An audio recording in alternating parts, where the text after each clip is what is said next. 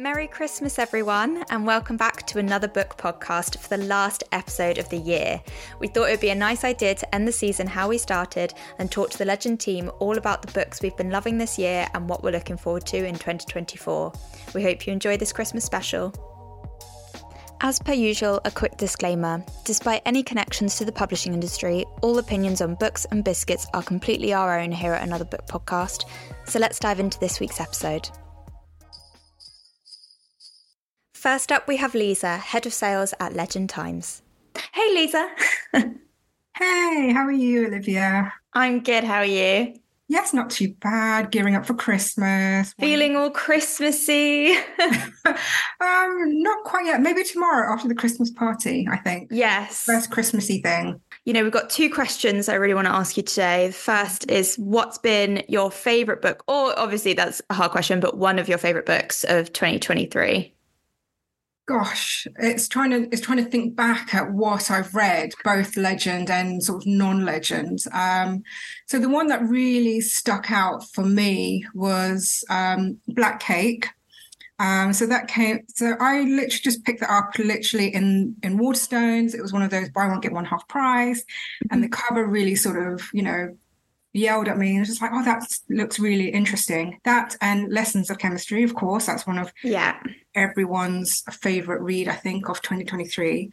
But yeah, Black Cake just really, when I read it, I wasn't sure what it was about. So it was quite nice to sort of read a book that you knew nothing about, and it was very compelling, and it's set in the present day and has flashbacks. And it covers so many themes and, sort of adoption, racism, sexism, just to name a few, And the characters I found were quite well-rounded, and I felt very invested in those characters, and especially the children who are reading about their mother and finding out about her past and what they didn't know and what she gave up.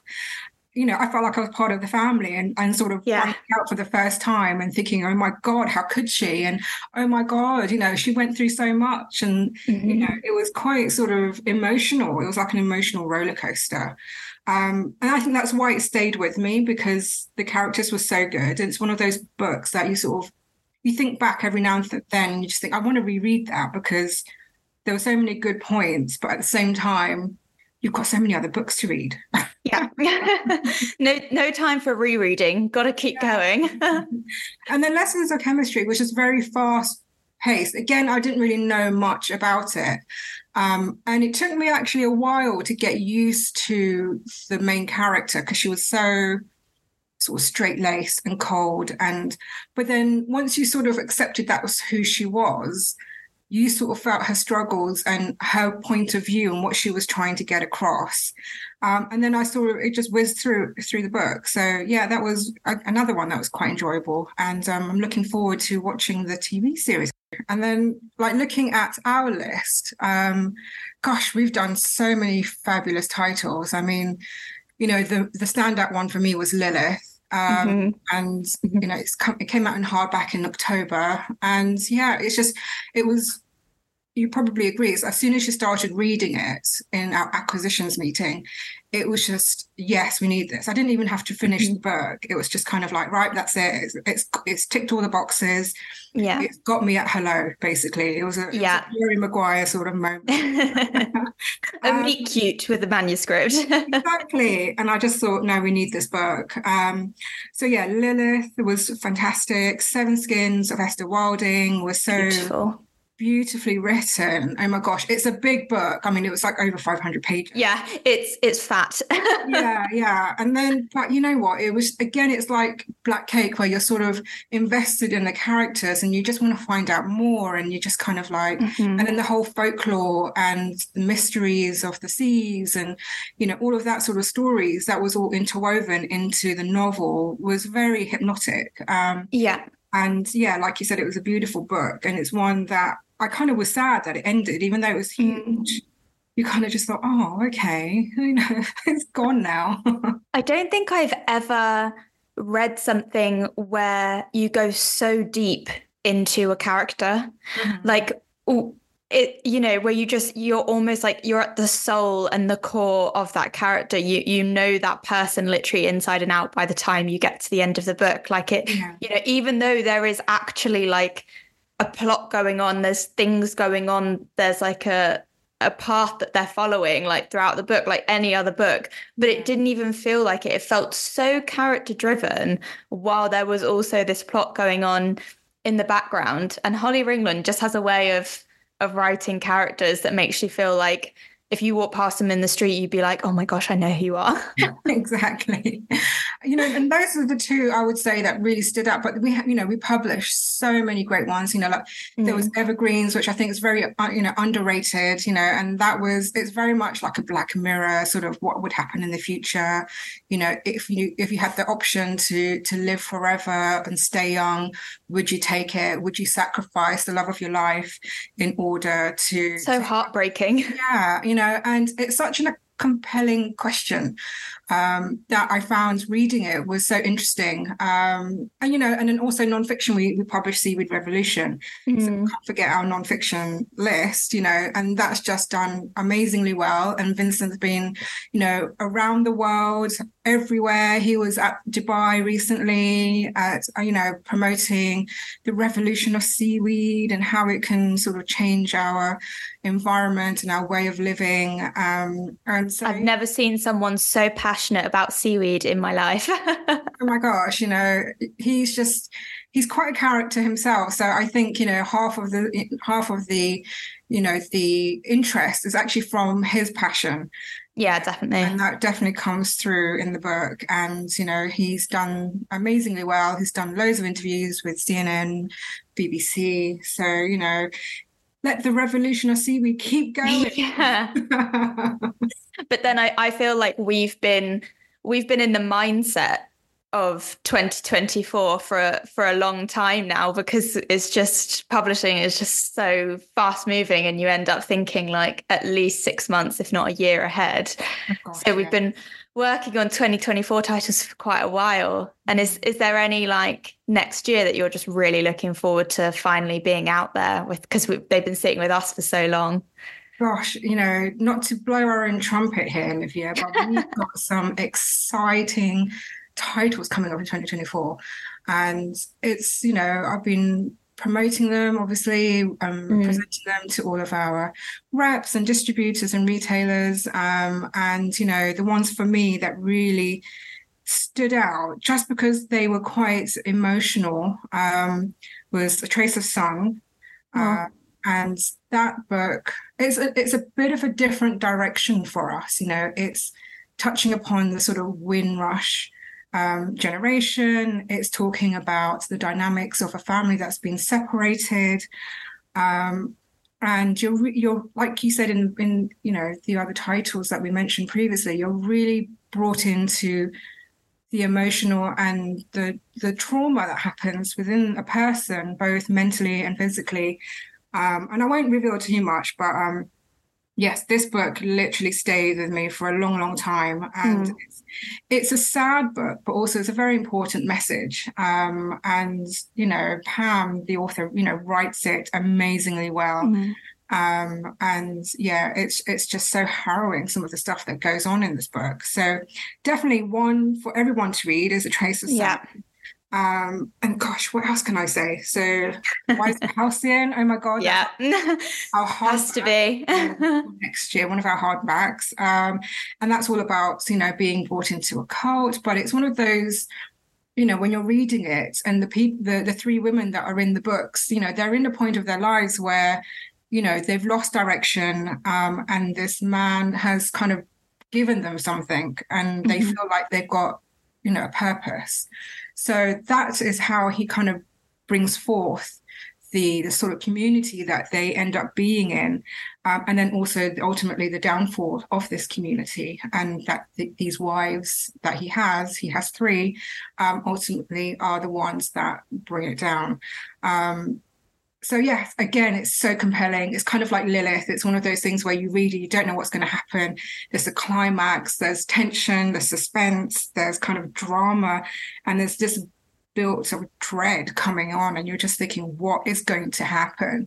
And And yeah, again, it's everyone has to read this book. I mean, Yeah. there's no but. Yeah. So It is. those two are the main ones. But I mean, there's Swimming, which is the World War II one, which was it has all of these ingredients that I guess we love. That's why it's us all over. I think, and a lot of strong female characters in 2024. So when I presented it at Frankfurt Book Fair, it was noticeable that everyone was like, wow, you've got really strong feminist, strong female-led characters and story bases. And I think that's what we all kind of enjoy. And I think that works for us. So so Night Climbing's coming out, Stone Witch is coming out. That's like very much like the Lost Apothecary. So if you love that, that's one to watch out for. It's got healing, it's got gems, it's got magic, it's got suspense, it's got female struggle. Oh gosh. Oh, and nonfiction, we've got we've got A Brief Guide to Aliens coming out. Yes. I mean, it sounds fun, but actually it's quite serious, but it's so interesting to read. And the guy has worked in so many areas, and he's so impressive. I know his background, and wasn't he a consultant for like the Marvel films? Yes, and he got the director of Doctor Strange to endorse the book, which is just mental. I know. So that's another one that's very exciting to sort of see. And I think we're all battling with a cover at the moment. I think we've all got very different. Yes. As always, I have one cover that I'm sticking with and will not budge. And I'm stuck in the middle of two covers. So, hats off to all good options, though. We can't go wrong. Absolutely. So, I mean, that's just a snippet of, what I'm excited about for next year. And there's so many. I mean, I've only literally, picked a few that's, really, really sort of stood out. But there are so many. It's so funny. I posted something about Rosalind the other day, and so many people commented saying, this is so lessons in chemistry vibes, like, oh, can't wait for another lessons in chemistry. And I was like, that is definitely the kind of, obviously based on a true story and like very much grounded in Rosalind's life, but it is definitely of that vibe. I think if you like lessons in chemistry, then you'll automatically like Rosalind. So it's great to see people loving lessons in chemistry. And we do have a lot of books in our list of 2024 that are based on true stories. Like you said, Rosalind, The Sun is based on a true story. Night Climbing is based on a true story. We've got the Idle Woman, and that's coming out sort of towards the end of summer, and that's based on a true story. So many true stories. But I love that. I was saying this to someone the other day. I just think like it really grounds the book, or gives it that kind of extra layer to know that this is either based, or like this actually did happen, and this is someone's either like in detailed research of what actually happened, or a personal life experience. It just really, I don't know, just gives it that extra something as you're reading it. It sort of cements the story and makes you really root for the person, that's going through it. And then, you step in their shoes and you just think, gosh, this is a lot for a person to deal with. And it kind of almost in a way makes you appreciate your life, I think. Yes, definitely. And, the struggles like Rosalind, who had to struggle as a career in science to try and make her footing and her voice heard, and the fight that she had to go through. And nowadays you take it for granted that women can go into these industries. Yes, it's it's obviously still difficult because you need to get the qualifications, but those doors are potentially open for you if you want to go into those fields. And same with the Idle Woman, and that's based on the first divorce in England. So you just think, gosh, if these women didn't really fight for what they believed in, God knows where we would be. Exactly. Where would we be? We wouldn't have a list full of strong women for 2024, I don't think. But also with the sort of true stories, so many of them, when you say based on a true story, sometimes it's based on something whereas all of these true stories, I've never heard anything like it. I haven't heard of the things, like obviously you've heard of the Wimrush generation, but what Pam's story, I've never heard anything like that before. And the Black Forest tragedy that the night climbing is based on, I hadn't heard of that until I read the book. So it's that enjoyment of fiction with that element of truth in it that I'd never heard, with all this stuff that I'm learning about that I didn't know about history. And An Idle Woman, Rosalind, I didn't know about any of it. So it's so amazing to sort of find out so much about human history and past and experience through fiction, because I read so much more fiction than I do non-fiction, which means that I am normally in a bit of a fantasy world than the real world. So it's nice to like combine the two. Yes, lots of great questions coming. Yes, gosh, could talk about it forever. Yeah. But thank you for chatting. No problem. I'll see you in the office soon. Next up is Christian, our fiction editor for Hero. Welcome back to the podcast. You haven't been on since the first episode, so I guess that was sort of what you were reading then, and this is a what you're reading now. So what have you enjoyed this year? So yeah, it's been a journey. One of the books that I've actually also that I read quite recently, it's a novel called This Plague of Souls by Mike McCormack. He's an Irish author, and I'd really loved his previous book, which was called Solar Bones. And yeah, this one is it's got kind of a similar vibe to it. So it's all about this man who is only known by the name of Nealon, who goes back.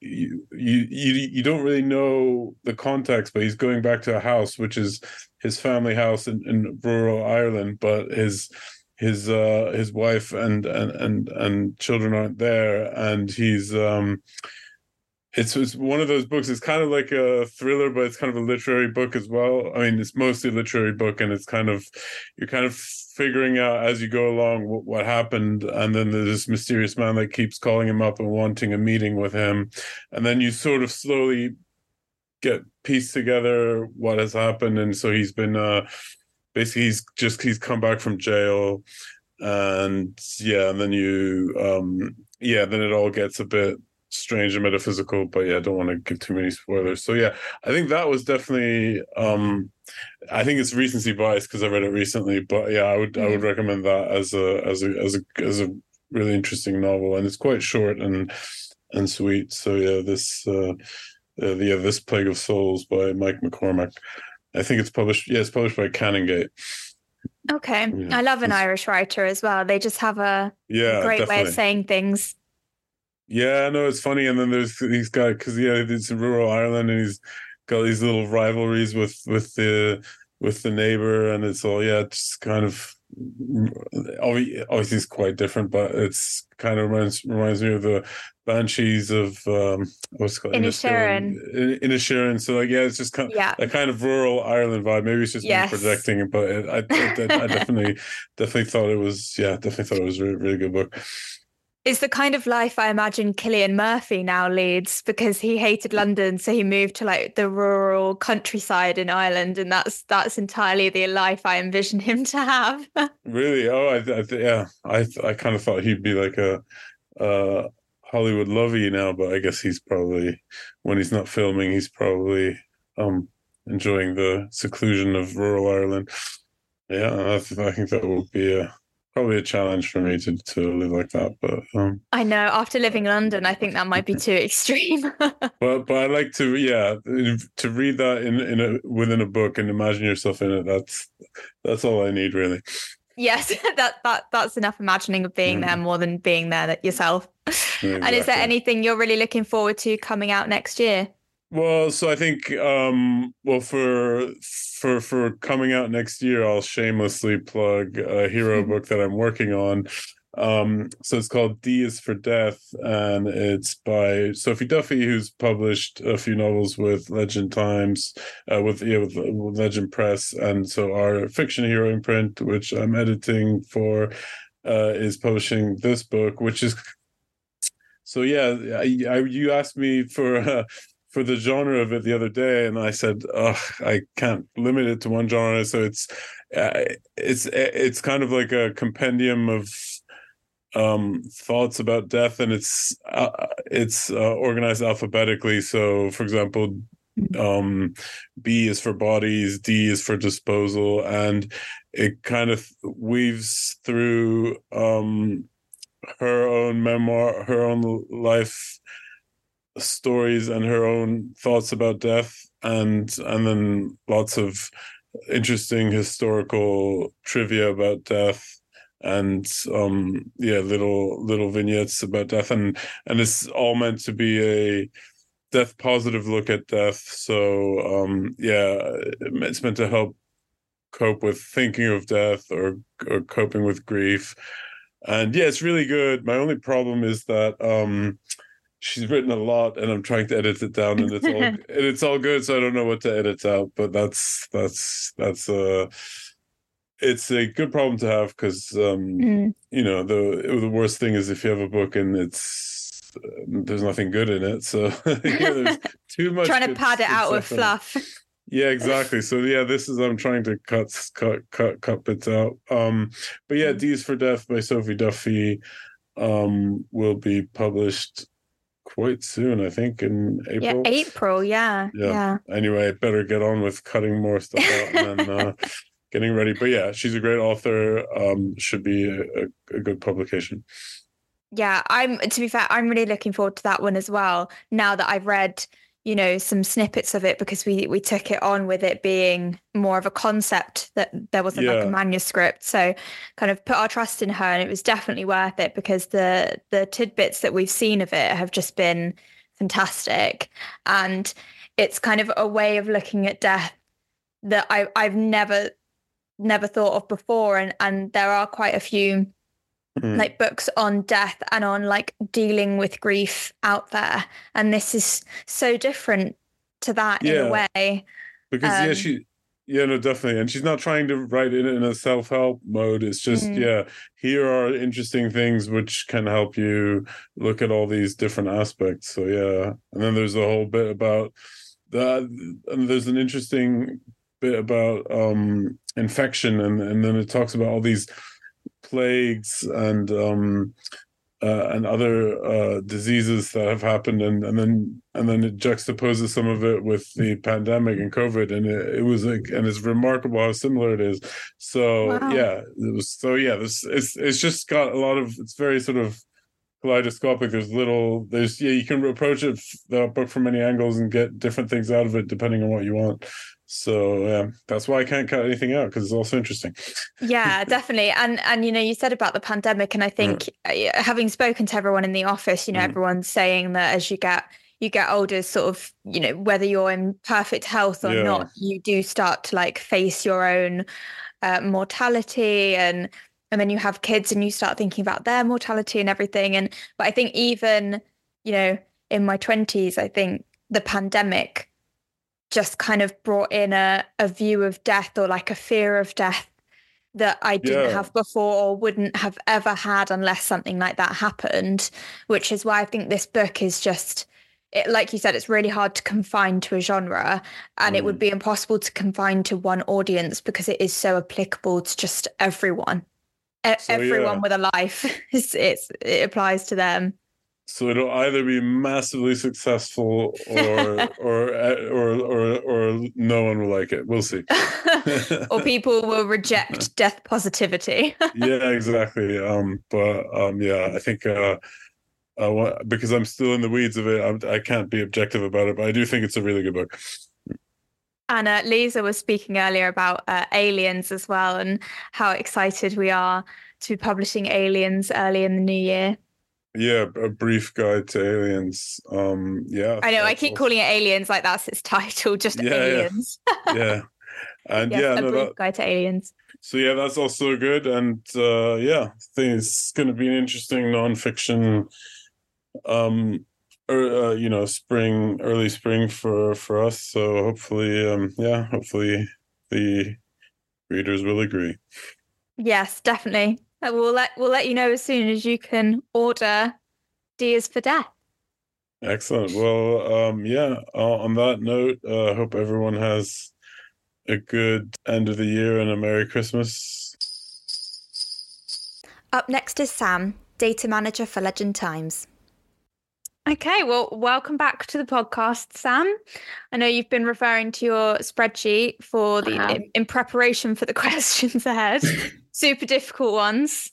Yes. So the first one being, what was your favourite book of 2023?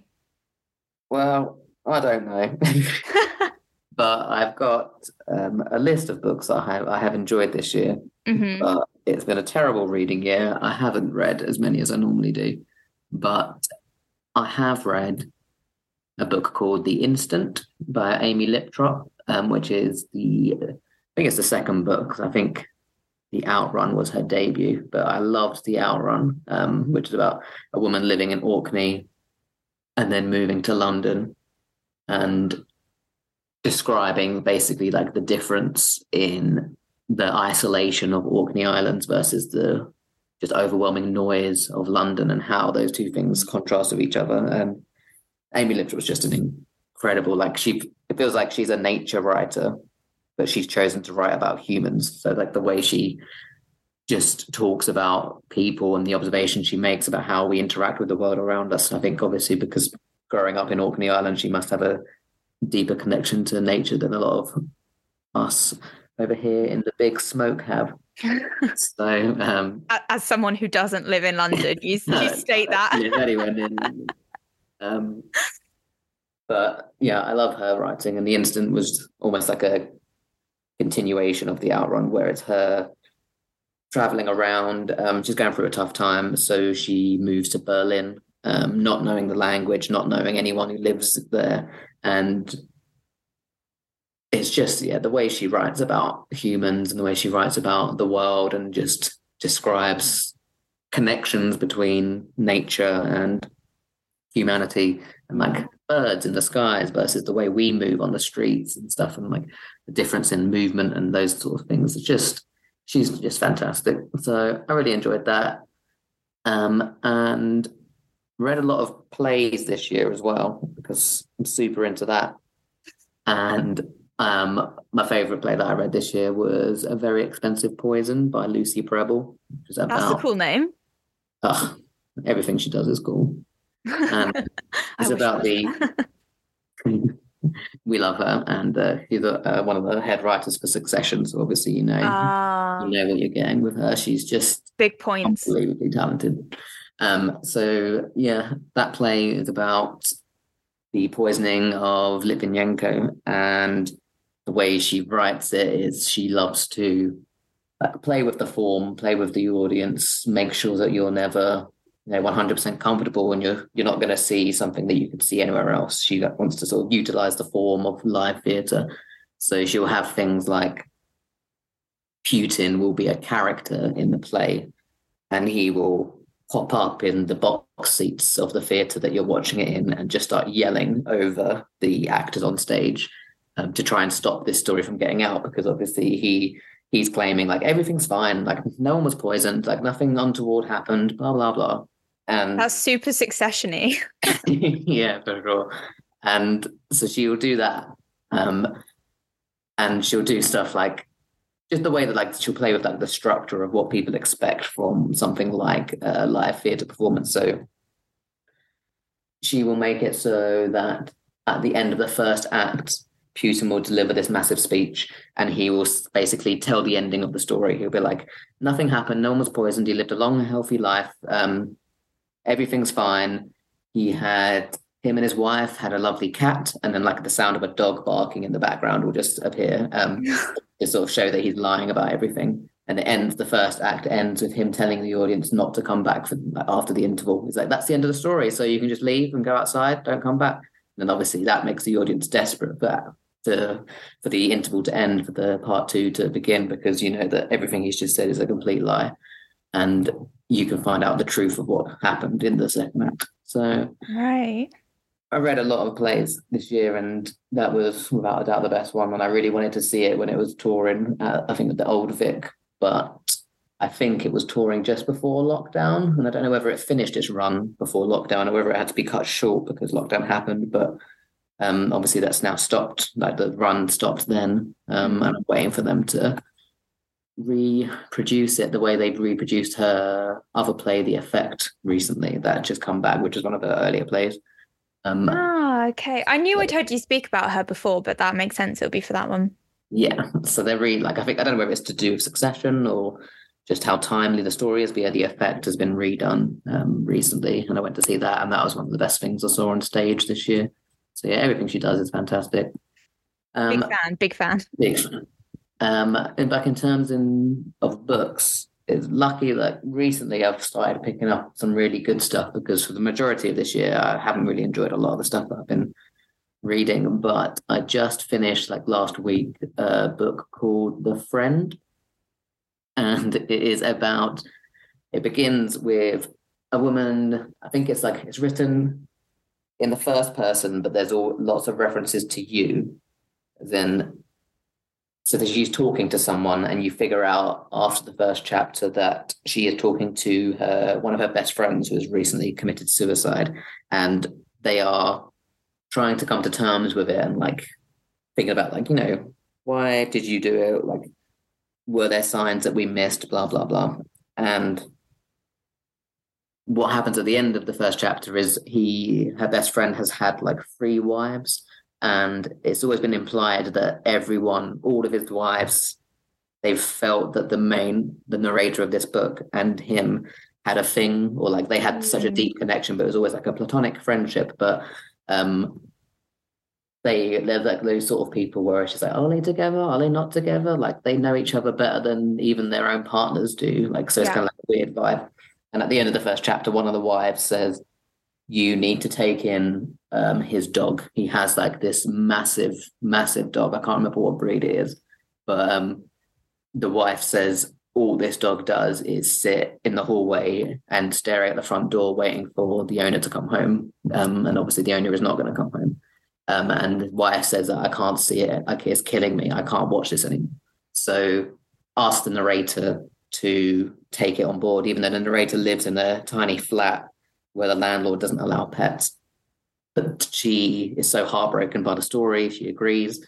And it's just about the connection between the narrator and the dog, and how the narrator is kind of putting on like a brave face, saying that she's okay with it. She's trying to sort of, I don't know, you get the impression that she is trying to understand the loss of her best friend on like an intellectual level, like, because she's quite, like, the narrator is very educated, and there's those references to like books that she's reading about suicide and like academic sort of theories of it and stuff like that. So she's a very like intellectual person, and you get the impression that she's not really addressing it on an emotional level. It's all about how that relationship with the dog brings out the emotional aspect of this loss that she's going through. And yeah, it's make me cry. It's so good. I didn't know what to expect, but yeah, I absolutely love that book. Oh, that sounds good. I know. I don't know if I could read it though. I know. After the first chapter, I was like, oh, this is a lot. This is going to be... I'm not going to make it. Too much. Yeah. I know, and you're a dog owner yourself. Like, you understand their impact. Yeah, it's heartbreaking, but it's just so... Like, the writing is just beautiful. Yeah, I loved it. And the other book that I literally started a couple of days ago, that I just cannot stop thinking about, and I want to read it every time I'm not reading it, is a book called A Thread of Violence by Mark O'Connell. And I've read one of his earlier books. I think it's called Notes from an Apocalypse. And in that book, he sort of goes around the world and interviews people, gets to know them, because they are living in like living with the knowledge that the world is going to end, sort of thing. And it's all the different ways in which that manifests itself. So there'll be people in America who run they've bought land and they've literally dug hundreds and hundreds of like pods underground for when a nuclear apocalypse happens, and they're sort of like prepping, and they sell these to rich people who just, I guess they like the comfort of knowing they've got that as a backup option should anything happen. And he then travels to like the Scottish Highlands, where people live with the knowledge that like nature is sort of disappearing, and they're sort of trying to maintain a connection to it, even though they know it's temporary. I'm trying to think of where else he travels to, but I love Mark O'Connell's writing. He has this ability to sort of zoom in on like a tiny detail and then broaden it out to like the wider world. So the opening chapter, the reason I bought it is because I saw a snippet of the opening chapter, and he describes the impetus for this book was that he was sitting at his computer with his daughter on his lap, and they were watching like a cartoon which is like where the main character is like a cartoon bear.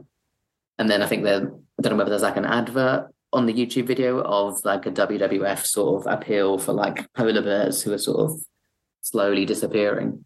And from that detail, he sort of thinks about how strange it is that in his lifetime, when he was a kid, bears were something to be feared and like something to be worried about. And they were these aggressive, like so ever present, like animals. Like you could sort of imagine yourself like even sort of thinking about a bear without the emotion of fear.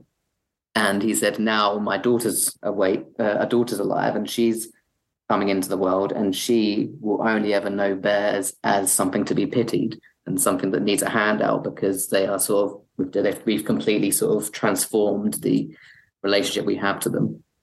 And now they're just like, they're either cute and fuzzy in the cartoon, or they're like emaciated on like an ice sheet, and they need our help to survive now. So from that, he sort of like broadens it out. It's like, how is mad? I know, like I just love how he drew a connection between those things, and like how he can sort of pick up on those details of the way that we live, and then zoom in on them, and then also broaden them out to the history and like the timeline of our lives and stuff. So his writing is just gorgeous. So he's got a new book out this year, which is called A Thread of Violence, and I've only just started it, but from what I can gather, it's about a famous killing in Ireland, like a murderer who killed 2 people seemingly out of nowhere, and then went to prison. And again, he sort of starts the book by him and his son like walking along the beach, and he's given his son like a tour of where his grandparents used to live, and he remembers from being a child that he was at his grandparents, and then he heard on the news that like the police were literally raiding the house next door, and it was where the serial killer lived.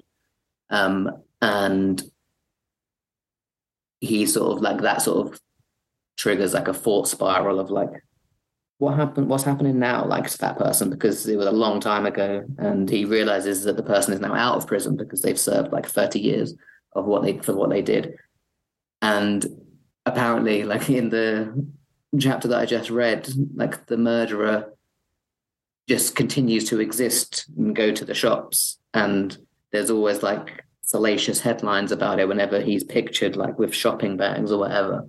And he turns up at like literary readings in like wherever they are in Ireland, and it's just about that weird feeling of like people, as soon as people know he's in the room, he just becomes sort of like the thing that everyone's sort of glancing at and then glancing away from.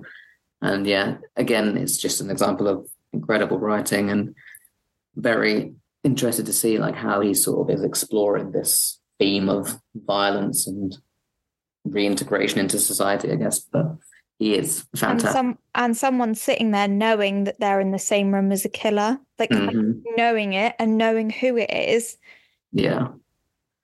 I mean, you can't even imagine that situation. And the thing is, in your life, you possibly have been in a room with a killer, like or on the tube or on public transport or whatever. You know, you've been in a million rooms with a million people, a million concerts or whatever, and you probably have. But to know who it is and know that you're in the same room as them is completely different. Yeah. And it kind of sort of really tests people's levels of acceptance, I guess, because the entire point of prison is to rehabilitate people back into society. But do you want to be living in that society? Like, do you want to be the person that has to actually bump into them? Yeah. In the very beginning of it, he sort of gives an overview of why he's interested in this subject and what happened as a consequence of his investigation. And he sort of talks about how he knows the beginning of his investigation. He was just desperately interested in trying to figure out the truth of this person, like why did they commit these murders and who are they at their core. And he sort of gives us like a slight hint that you're going to have to figure out that that's almost an impossibility of like truly figuring someone out, because no matter what they give you, it could always have a degree of performance in it. So like, even I don't know if I think he interviews the guy at some point. I haven't got to that part yet, but like if you sat opposite them and interviewed them, there's no way you can trust anything that they give you, like, because they're just going to be performing a version of who should I be as this person who is now being reintegrated into society. Yeah. That's a theme that I'm always fascinated in, and the difference between performance and reality, and the miniature performances that everybody gives on like a day-to-day existence. So slightly sociopathic. Yeah. So I can't wait to read that. I'm literally going to read it as soon as I finish work, because I can't stop thinking about it, and the way he writes is just fantastic. Wow. Are they quite short books?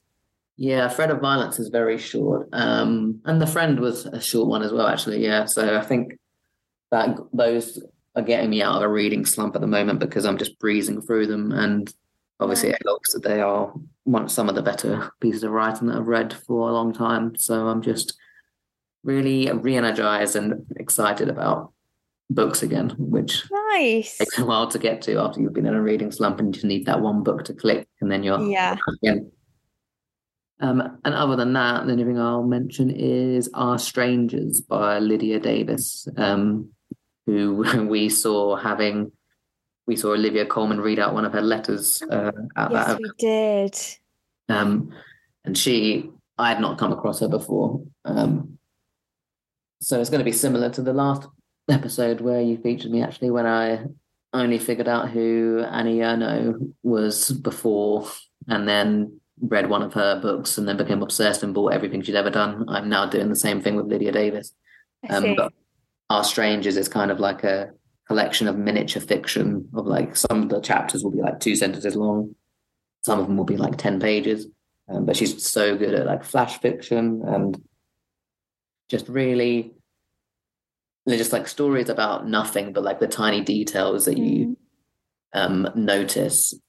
And so, yeah, I really, really enjoyed her writing. And this is sort of like, kind of has like an auto-fiction vibe to it, where you don't know how autobiographical a lot of the stories are. Like, it's just could be something that she noticed while she was waiting for a plane at an airport. She noticed like a nice exchange between two people at an airport or something. Then she writes like a little story or like a little observation about it. But yeah, she's fantastic as well. So those 3 are the big ones, I'd say. The 3, I guess it's more like 3 authors that you've loved more so than just the books. Yeah, which is nice. True. Yeah. Well, that sounds like a painful year for you. But fantastic in the end when you found the ones you like. Turns out books are great in the end. Okay, so now that we've heard all of your favourite reads of 2023, what are you looking forward to in 2024? Well, everything Lydia Davis has ever written. Of course. It's going to be the majority of my 2024. But I've also got a few books on my bedside table that I want to get started on after the current books I'm reading. One of which is Penance by Eliza Clark. Who did Boy Parts. Mm-hmm. Yes. And I only picked it up, to be honest, because I read an extract again of the first chapter, and she's got like a transcription of a podcast that she sort of invented. So it's like a fake transcription of a podcast of these guys talking about a girl that was murdered and sort of just being incredibly like flippant about the case and the way it was transcribed. What's that? Very realistic. Exactly. So they're like making all of these jokes about it and treating it like content, sort of, basically. And just the way it was transcribed, it was just like incredible. Like, it felt like I'd heard that podcast. Like, it felt like very accurate. And I don't really know what the rest of the book is about, to be honest, but it does seem to be like we're in this second stage of the true crime phenomenon, where we're now sort of getting a bit introspective about it and looking inwards and be like, why are we so obsessed with this? And why are we treating these real cases of real people as if it's just content? So I'm interested to see how she explores that theme. So I can't wait to read that.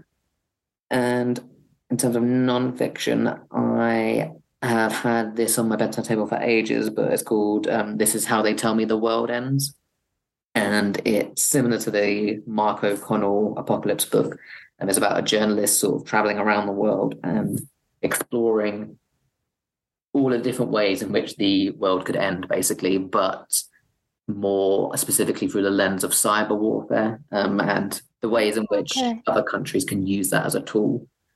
So yeah, I really very uplifting. Yeah, so I'm gonna have a really cheery 2024 as always. Christmas ends, New Year's gone, and you're like, right, how does the world end? Can't wait to start this new year and figure out how it's going to end.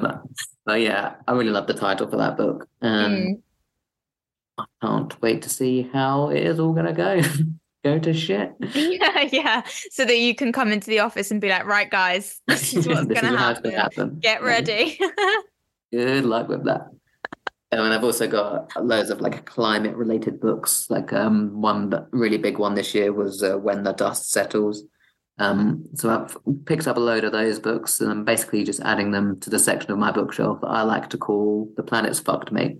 So we'll see if they are good additions to that section of my bookshelf. That must be a really big section of your bookshelf. Yeah, it's expanding, I think. It's 3 entire shelves. Yeah. Well, thank you so much for sharing your 2023 faves and your 2024 hopefuls. No problem. Up next is Lauren, one of our fiction commissioning editors for Legend Press. This year, and it is because of Lilith, that I've dived into the kind of that genre, that kind of the readings. And I love, and our books do it as well in lots of different ways, different interpretations of female empowerment, Yes. So Lilith for me has kind of spurred that on. And I went back and read books that have been out for a while, like a few years now, that have been popular. But they're still like household names, really. And I was like, okay, now I just didn't catch them the first time round.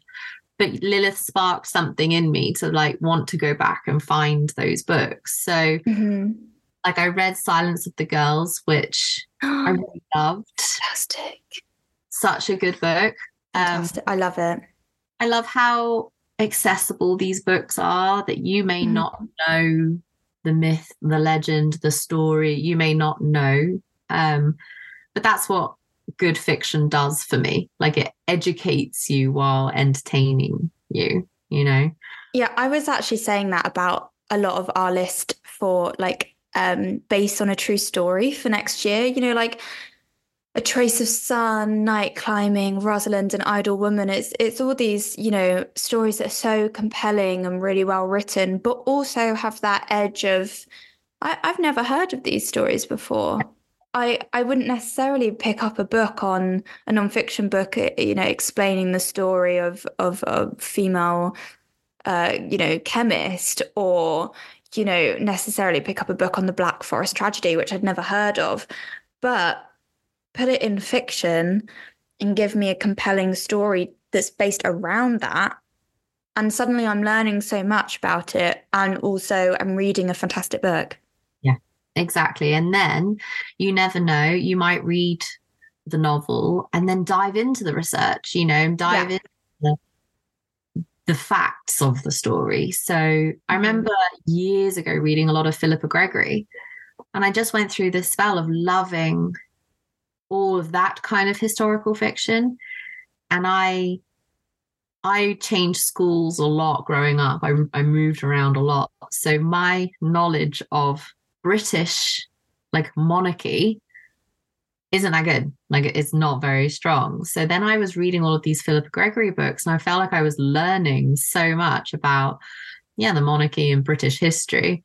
And then it kind of, spurred me on to be like, did that really happen? Like, Yeah. I want to dive into all of these real real people, these figures, they did exist. And I understand that fiction is, an interpretation of that.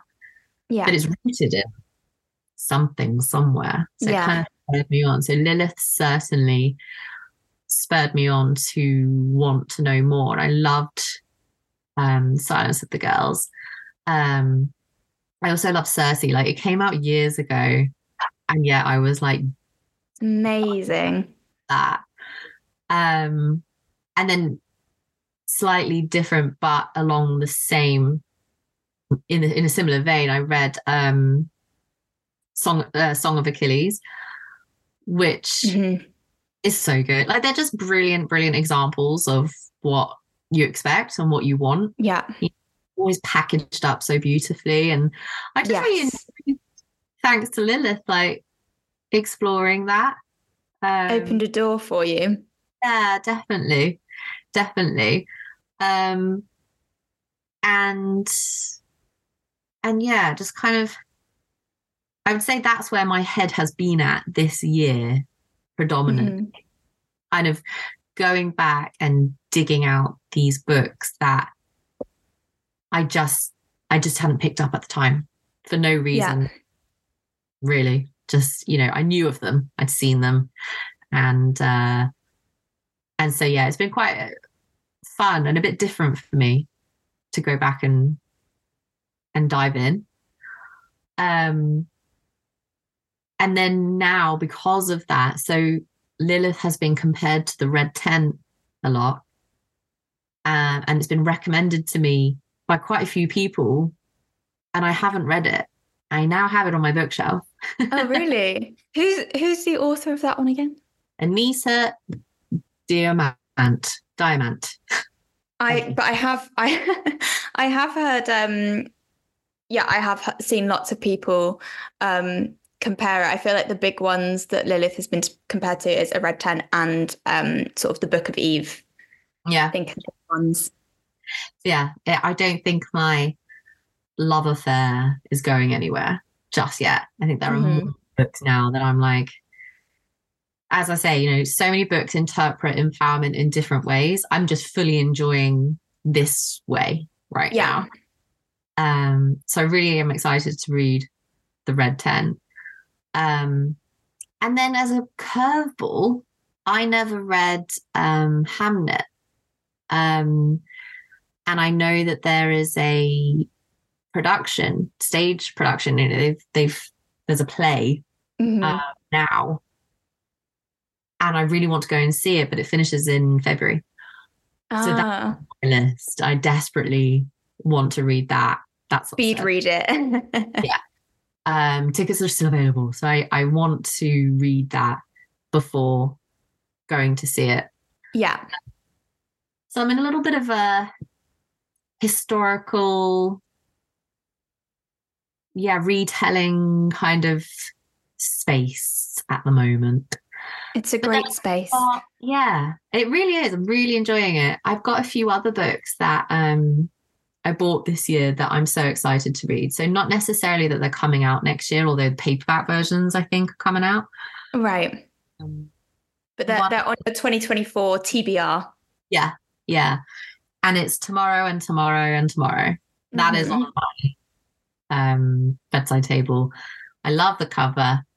It's fantastic, yeah. Really good things about it. And it doesn't sound like anything I'm reading right now. So I'm kind of like excited to dive into that too. It is very different. Yeah. It's like a whole new genre, almost. Yeah. Which is exciting. You kind of, you want to know what's next, I think especially given that it's like, it's a whole new field of fiction and it's done so well. You know, you don't have to write something that's in a popular genre or anything like that. Like if you just write a really good book, it will do well. It's quite comforting to know for any authors out there. Exactly. You just got to believe in that. Yeah. And I am immersed in fiction. You know, I work in fiction, I read fiction. Mm-hmm. The only non-fiction that sadly is on my radar. I've just finished a book on potty training. So fun. That was wild. Super compelling, really well written. Yeah, definitely. So I read that. I can't say that that's, you know, hot on my list of recommendations. But if you are interested, then yeah. There's lots of good books out there. Just finished one on potty training. I'm about to dive back into one on hypnobirthing. I think that's where my head is at in terms of non-fiction. Yes. But from our list for next year, especially on the non-fiction side, I'm really excited about D is for Death. Mm-hmm. Because Sophie Duffy, I've worked with her on the fiction side. And she's a brilliant writer. Amazing. And storyteller. Like, she just paints the most lifelike, like, worlds that you just want to dive into, and you know those characters. And I love every single one of her books. Highly, highly recommend. So I'm so excited for her that she is now on this new, you know, excuse the pun, like, chapter. Yes. And I'm so intrigued to read where nonfiction meets fiction. I think a lot of the fiction that I've been enjoying has kind of done that. You know, it's the narrative nonfiction. Walked that line between reality and, you know, and fiction. And I think because I know her as a fiction writer, I'm so intrigued to see how she is talking about such a major issue. Issue, topic, I'd say, you know, a topic that we all in various ways face at some time, and it's never easy. So I'm really interested from a sort of like narrative point of view, but also maybe like a bigger picture, kind of a psychological view of death as well, you know. Definitely. And making it more digestible, more approachable. It's quite a scary topic. That's so sad. Daunting. Yeah. And sad. So usually avoided. Exactly. Well. No one wants to talk about it. Yeah. But yeah, sadly it is a part of life, and it doesn't have to be as daunting as you maybe think or thought it was. And that's something that, you know, Holly Ringland achieves, you know, and in The Seven Skins of Esther Wilding, like, she talks about the power and the strength that you can gather from experiencing grief and appreciation of a love that you have had. And I know that she also talks about in her nonfiction book that she's just released as well. So I love that there's just more conversation around topics that everybody sadly does face, has faced, will face. And so I'm so intrigued to see how Sophie handles that. I just love her writing. She's just so good.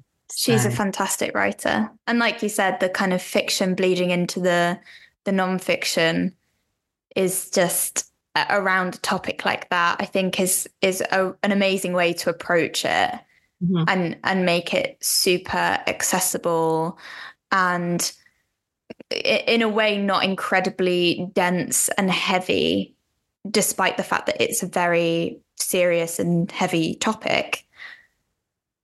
Exactly. So that's what I'm looking forward to on the non-fiction side. For our list for fiction, obviously I'm looking forward to every book coming out. Obviously. Like I say, in lots of different ways, they are all brilliant books, and I'm proud and excited already. And I love, again, going back to that female empowerment, you know, you look at something like The Stone Witch of Florence. And you just, when you look at how we can compare it with, The Lost Apothecary and that sort of route, that kind of direction for the book, I'm so excited. Anna is lovely. She's been wonderful to talk to already. And I'm just excited for what's to come. Yeah.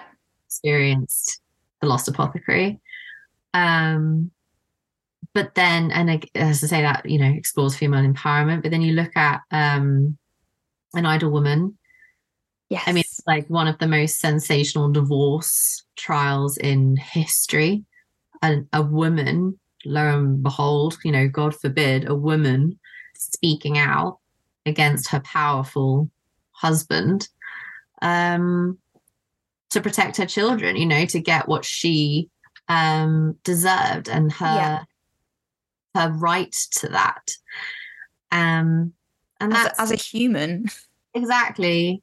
And the way that a woman's word was dismissed, ignored, or downright outright corrected, was just like, no, you're wrong. That couldn't have happened. He couldn't have done that to you. There's something really infuriating. Enraging. Exactly. As a reader, not necessarily automatically as a woman, although naturally that is the case, but as a reader to read about injustice. And it wasn't even that long ago. Like, we're not talking, thousands and thousands of years ago when she was wrong then, but An Idle Woman is a wonderful structure as well. The way that she's got diary entries, she's got letters, she's got court documents. I think it's a really interesting format structure to the book. So it's just, that's, again, these books are kind of tied together. They all have this thread running through them, but it's just the way that each author has interpreted it that is exciting. And then you look at something as wonderful and original as Conversations with an Octopus. I'm so excited for Conversations with an Octopus. That book is just so original, as Idle Woman is, as Stone Witch is, but in this small cozy seaside town where mysterious things are happening. It's kind of got this cozy crime sort of intrigue element to it. Definitely. But there is this simmering female rage which is just brilliant, so subtle, so wonderfully done by Rebecca, that you as the reader are then starting to question, hang on, so did this happen? Was this an accident? What actually happened here? And it's funny, and it's keep coming back to the word original, the title as well. Jane the Octopus is at the center of all of it. She sees all. Jane the Octopus is an icon. I am obsessed with her. More Jane. Yeah. And so I'm so excited for that book, for so many of the same reasons, like this kind of empowerment, but in such a funny, relatable way. Idle Woman is shocking and makes me annoyed and angry that, and I'm proud of her. Like, this is a real woman. She actually existed, and she had to fight the system and society to get out to what she rightfully deserved and what was hers anyway, for the sake of her children. Paired with Conversations with an Octopus, where I can't spoil it. I don't want to spoil it, but I'll just leave it as mysterious happenings are going on in this quaint, docile seaside town, and all is not as it seems. And I love that. I love that that's on our list. Yeah. And because Lucy was saying she is so excited for that book as well, and I mentioned that she is the 5 times great niece or something of Jane Austen, but it actually really reminds me of Jane Austen in its way of almost laughing at those who don't see the undertone in the book and making light of it. Just thinking of Emma or Pride and Prejudice, in the way that there are these strong women who, have the audacity to have their own thoughts and end up with these, men, and finally they've settled down, and, they're tamed at the end because, my God, did they have their own opinions? Yeah. And I feel like there is definitely that kind of laughing at that kind of attitude in Conversations with an Octopus. Like, it's like, how dare these women have gumption and, and dare to run the town and the community that they're in. But it, like you said, it's so subtly done that it's making light of something while also really pointing at something. It's fantastic. Exactly. That's what she's trying to do. And it's this, heaven forbid, it's just, a WI. Yeah. They're just doing a fundraiser. Like, where would these sort of, how on earth could you ever begin to imagine something like that would happen in this town? It's just, really, it's just coincidence. Yeah. Is it? And all these women are just, salt of the earth women in their, in an upstanding community. what do you think's going on? Exactly. Let's right some wrongs. Yeah. And that's what, Frances is doing in Idle Women. She is righting a wrong and she's battling a system. And so, yes, in very different ways. But as I say, you could say that for all of the books. I feel like there is this element of learning and asking questions, and each author has managed to do that. You look at, the almost truth of confronting your past and not necessarily thinking filled with regret at all. It's just learning from it and continuing to learn. What can we do next? How do we move forwards here? Yeah. It's not a case of fight the system, fight the men. Yeah. Down with the patriarchy. And let's, arcs back to Lilith as well. It's not every book before anyone is put off all of our books. They're not all they're not man-hating, we promise. No, exactly. It's just this wonderful ride of entertainment. That's how I feel like each definitely. That's what they're providing, and that's what I look for when I'm trying to find a book. I just want to be I want to be entertained. I want to be taken out for just a moment. Yeah. I want to be challenged, toy with my emotions. Like, like light-hearted way, or whether that's in a much more serious kind of, challenging way, like toy with me, make me question things. I also love reading about these normal women doing extraordinary things, because I think it's so easy to, read about, I don't know, in fantasy or like some, I don't know, someone from an extraordinary background or extraordinary life doing extraordinary things. But it's reading about these normal women who have nothing but ambition and drive and, just a willingness to have their right and have their say. And, like, especially an Idle Woman, where she was just a woman, she was a person, a mother, and all she wanted was what she was owed by society. Yeah. Which and just to be treated like another person. And, she didn't come from some crazy, amazing background. She didn't have anyone in her corner. She just did it herself. And that was it. And then when she got what she was owed, she then went on and had like a good life. It's not anything more than that. It's just these like small victories in a way that are such big victories, really. Yeah, they are, and they should just be given, But, and it's the same, you mentioned night climbing, and you're like, that's inspired by true events as well. That's two women from very different places in life and geographically, who are trying to speak up against injustice.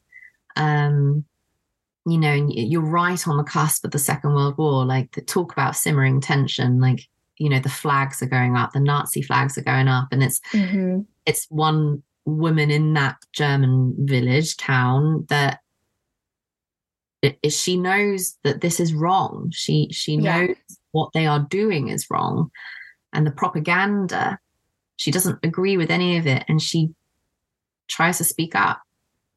Meanwhile, you have the little boy's mother, back in London, who's again fighting against this wave of support for our brave boys and all the rest of it, and she's drowning, but she's fighting against this wave and trying to speak up. And it actually happened, this horrible event. Again, I don't want to spoil it for anybody, but this actually happened. And I just find that authenticity, that kind of, the true events, the real people at the heart of it. Yeah. Mind-blowing. I find that. Yeah. And it's a beautiful thing when an author has then sort of expertly woven this beautiful tapestry. The fiction kind of embellishes and it supports. It doesn't overshadow. Yeah. An element. And I just think that's such a wonderful accomplishment that I look for in any, submission or book I buy off a shelf. Read personally, yeah. So I'm excited for next year. I feel like there are some books that have just been a long time coming for me personally. Yes. I can't wait to actually just dive in. Just give me, some time to just dive into that and then finally catch up with everyone else. Yeah. But then also, not that I'm completely biased, but our own titles, I just feel so proud to be publishing. Definitely. I think it's hard to not talk about every single book coming out because you just have a love for each one of them. We haven't even mentioned that one, I know. We had The Conjurer's Apprentice at the end of this year, and we've got, the Wolf Shadow coming out. I mean, talk about women who have been overlooked, John Dee's Apprentice, who, again, this is all pure entertainment. And rooted in, for her, research and historical fact. And so, a running theme of strong women next year. Yeah. It's not by accident. Yes, we love to see it. Just a good story. That's what we want. Yeah, definitely. So I'm almost envious of people who haven't read them yet, because I know. In for a ride. I'm desperate to talk about all of them. No. I know. You have can't to wait. Okay, don't spoil it. Don't spoil it. Yes, I know. It's so difficult to be like, but can you believe that this happened? I know, exactly. I hate a spoiler, so I'm desperate not to. I don't want to be that person. I know. Oh, amazing. Well, thanks so much for sharing your 2023 favorites and your 2024 to reads. Very welcome. I want to go get reading now. Yeah, I know. That's the rest of the year sorted. Next up is Lucy, Publicity Director for Legend Times. So, Lucy, welcome back to the podcast. Thanks for being on today. Hello. Hi, everyone. Merry Christmas. I know, Merry Christmas. It's so close. We're recording this literally like less than 2 weeks away from Christmas. That's very exciting. It's our Christmas party tomorrow. I'm very much looking forward to it. Oh, so am I. I'm hoping that everyone is going to put in really good effort in terms of festive jumpers, glitter. I know. I don't know whether to go festive jumper or like sequins, because when do you have time? When do you have an opportunity to wear sequins? So it's so true. But I think that falls under festive, it's like glitter, sequins, snowmen, Santa, whatever. We'll take it, reindeer. We'll take any Christmas of it. Hat. Great. Oh, I've got all the Christmas gear packed away and ready to go, and my Secret Santa present as well. But I need to wrap it. I need to do that. But yeah, so this year, what have you really enjoyed reading? I'm not going to go for a workbook because it's so difficult to pick a favorite. Yes, definitely. I think I am going to cheat and go for two. I'm going to go for my favorite fiction book of the year has been, well, all the Harry Potter books, because this year we have been reading them with our two sons, me and my husband, and we have really, really enjoyed reading them back and remembering like all the nuances of the stories.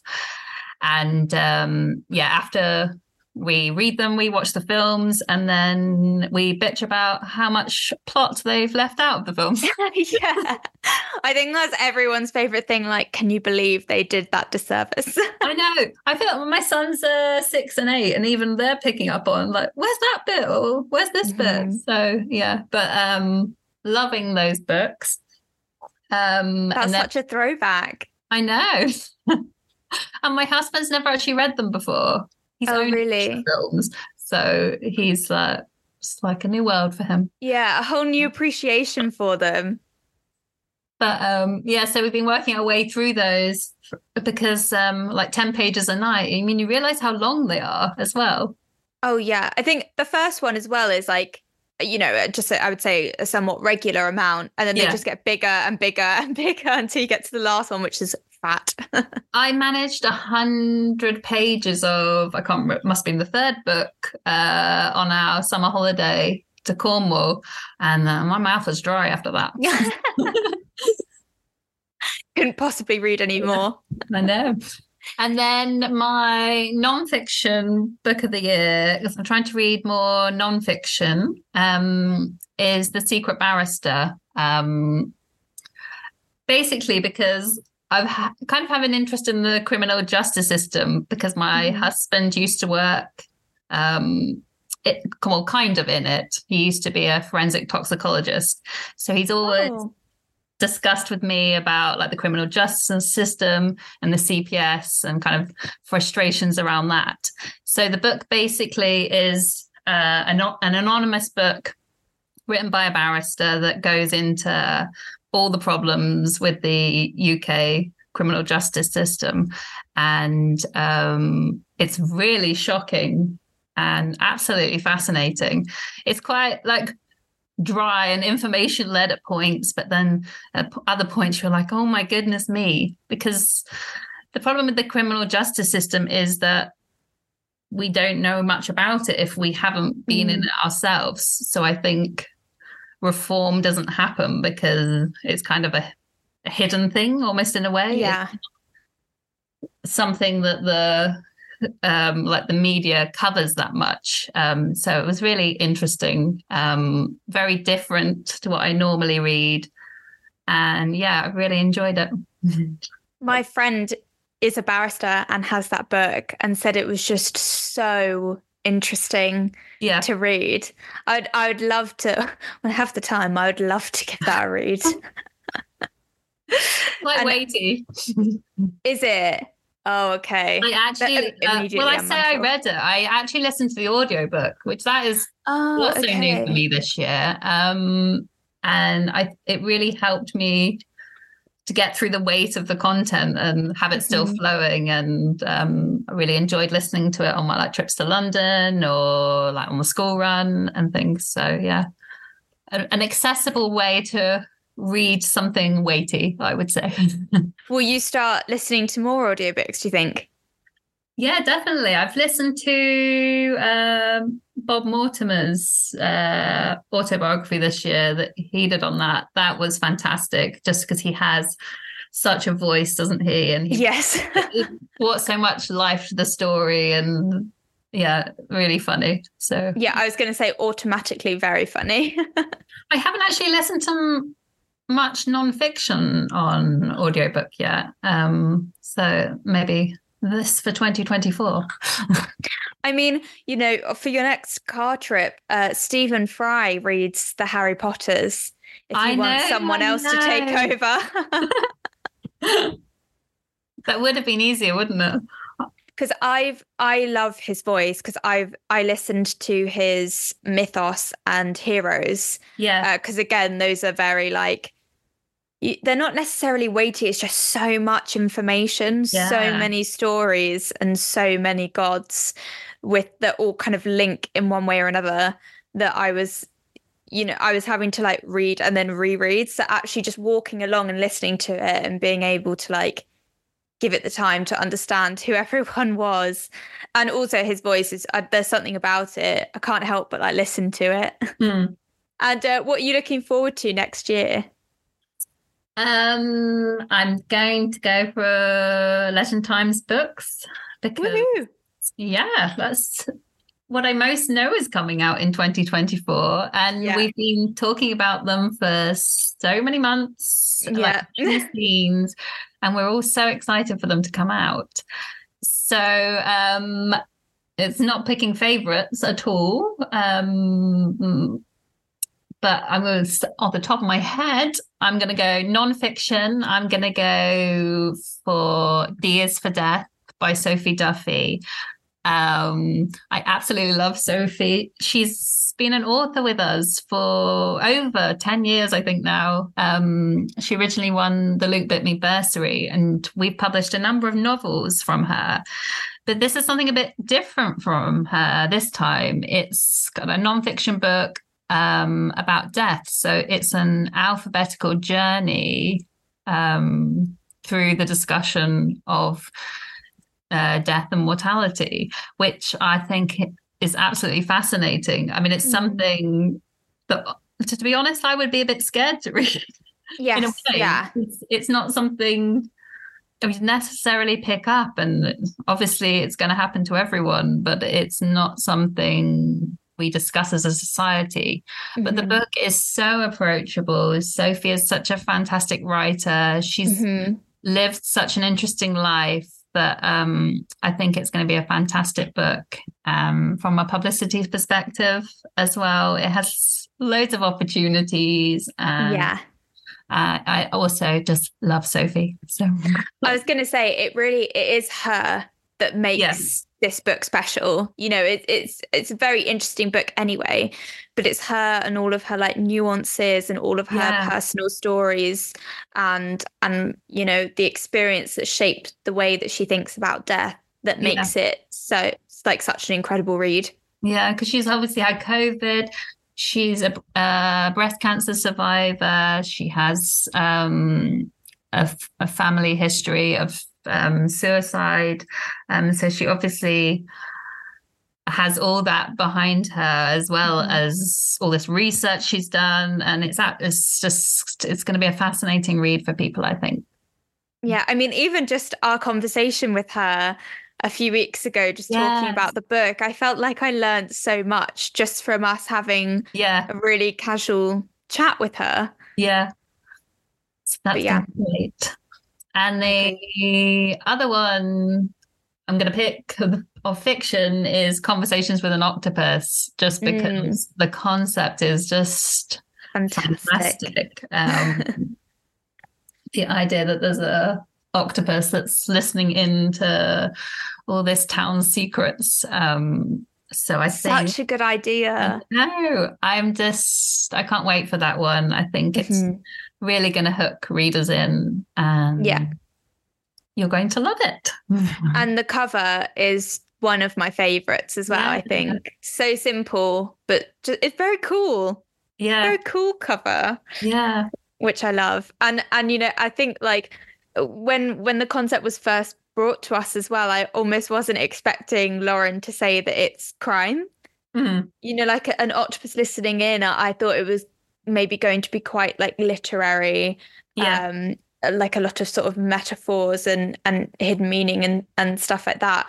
But to know that she's listening in because there's all these suspicious crimes going on around town, I think is so cool and just adds a really like unique element to it's a brilliantly commercial book, and then Rebecca's writing is so strong. Yeah, I think everyone is going to love it. She's the five-time great niece of Jane Austen, isn't she? Yes, she is. It must be in the genes, mustn't it? In the blood. Yes. that creativity's got to come from somewhere. It must be must be directly descended from Jane Austen. Oh, okay, amazing. Well, thanks so much for sharing all your book faves. Pleasure. And excited about the Christmas party tomorrow. Woohoo. I'll see you there.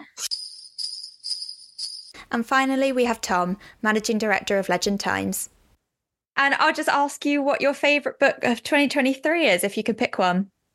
Tricky. I should have thought about this before we started talking, clearly. But, what have I read recently? I actually did like, although because I read probably 90% fiction books. So for a bit of a change, I did actually like The Anarchy by William Dalrymple, which was about the East India Company and the history of it. I find nonfiction takes me longer to get through. You've kind of got to digest it at 20 pages at a time. But I'd say possibly that stayed in my mind the most out of books I've read so far this year. Interesting. Is that the really big one? Yeah. It took me a little while to read, but quite substantial. Yeah. Well, since we launched Hero, I've been making an effort to read a little bit more non-fiction here and there since to get my head around the kind of market. But it's good. Enjoyed that. And was it just a really detailed history, or? Yeah, well, I've seen stuff about the East India Company before. As kind of I read it, and it kind of just really it really kind of adjusted your viewpoint as well. Partly because also the kind of version of history you tend to have, and the fact that actually, you always think almost the empire as powerful than that, but actually we were tiny at the start, and actually India was the most affluent and one of the most powerful countries in the world, and you actually realised what an impact Europeans generally, but particularly we had it in a mostly negative light, just because of kind of military power, and it kind of it kind of changes your viewpoint. History suddenly seems a lot, recent history suddenly seems a lot shorter, and you think actually kind of, things were kind of very different before. So that was interesting. So that's probably why it stayed in my mind. It changed the way I think about stuff. So, but interesting that a non-fiction read has been your highlight as well as a mainly fiction reader. Yeah, although maybe that's why it stayed in my mind, and I've read so many fiction books I can't think of one, but. But yeah, no, it's interesting. It's nice to break it up. Even without plugging our books, like going between our fiction books and then things like Woman Up and Lady Sapiens and different things. It's quite an interesting mix. Yeah, and I think like the list is definitely getting like bigger and bigger and more varied as well. I think for Hero, which is nice, sort of doing new and exciting things, and Speaking of next year, what are you most excited for in 2024? In terms of our books, unless you know of any other books coming out that you're excited about. It'd be kind of insulting not to pick one of ours, thinking ahead. It's always hard to pick them out. I think as it's the first one out, I think I'm particularly excited by Rosalind. And the fact with the interest we've had in it. And that in itself is actually a book that's a bit of a blend between fiction and non-fiction because of the true story of Rosalind Franklin, which itself is an incredible story in her life. And even though it's a fictionalized version, so it's kind of the best of both worlds. And, it kind of fits in with this good trend as well of actually reimagining history. So similar, as I was saying about The Anarchy, of actually be looking at history and realizing, what a role she played, and it was kind of covered over by history in terms of the Nobel Prize. Now kind of correcting that. So I'm excited by that. A Trace of Sun, because we saw Pam recently at launch and chatting about it. So I'm very excited by we've got a varied list next year, so it's there's quite a few I'm looking forward to. I think chatting to Pam made me realise, like, only then how much of it was actually based on her life. I thought it was based much more loosely than it actually is. Like, it's so much of it did actually happen to her, and it is such a direct experience that she's sort of taking inspiration from. Yeah, I think it's that kind of fiction and non-fiction thing. They kind of lead into each other. Like, even obviously Lilith, our big book this Christmas, the fiction is obviously inspired by kind of myths and, and stories and history. And it's, and probably the majority, we've had a lot of success with historical fiction, and the majority of that is set around a non-fiction period and kind of, a creative spin taken from it. So I think the two do kind of mix in a lot. And definitely, authors, it's obviously there's a natural authenticity of an author writing about what they've experienced themselves. Yeah. So it's always a good thing to kind of know where it came from. Yeah, definitely. And I think it's the case with quite a few of our authors for next year, that they're taking inspiration from their own history or someone else's very impressive history, which is really exciting. Yeah, if only I'd had a more interesting life myself, I could have been an author, not a publisher, maybe. But could have been on the other side of things. Yeah, I might need to practice my writing first, but yeah. Well, who knows? Maybe we'll be publishing a book in a few years of How to Start an Independent Publishing Company by Tom Chalmers. Yeah, I'm not sure I'm ready for that, but I'm not sure anyone else is ready for that either, but you never know. Okay, well, brilliant. Thank you so much. So that's all for this year. A big thank you to all of the team for joining the podcast, and an even bigger thank you to all of you for listening this year. We hope you're as excited as we are for 2024. And from all of us here at Legend Times, Merry Christmas and a Happy New Year, everyone.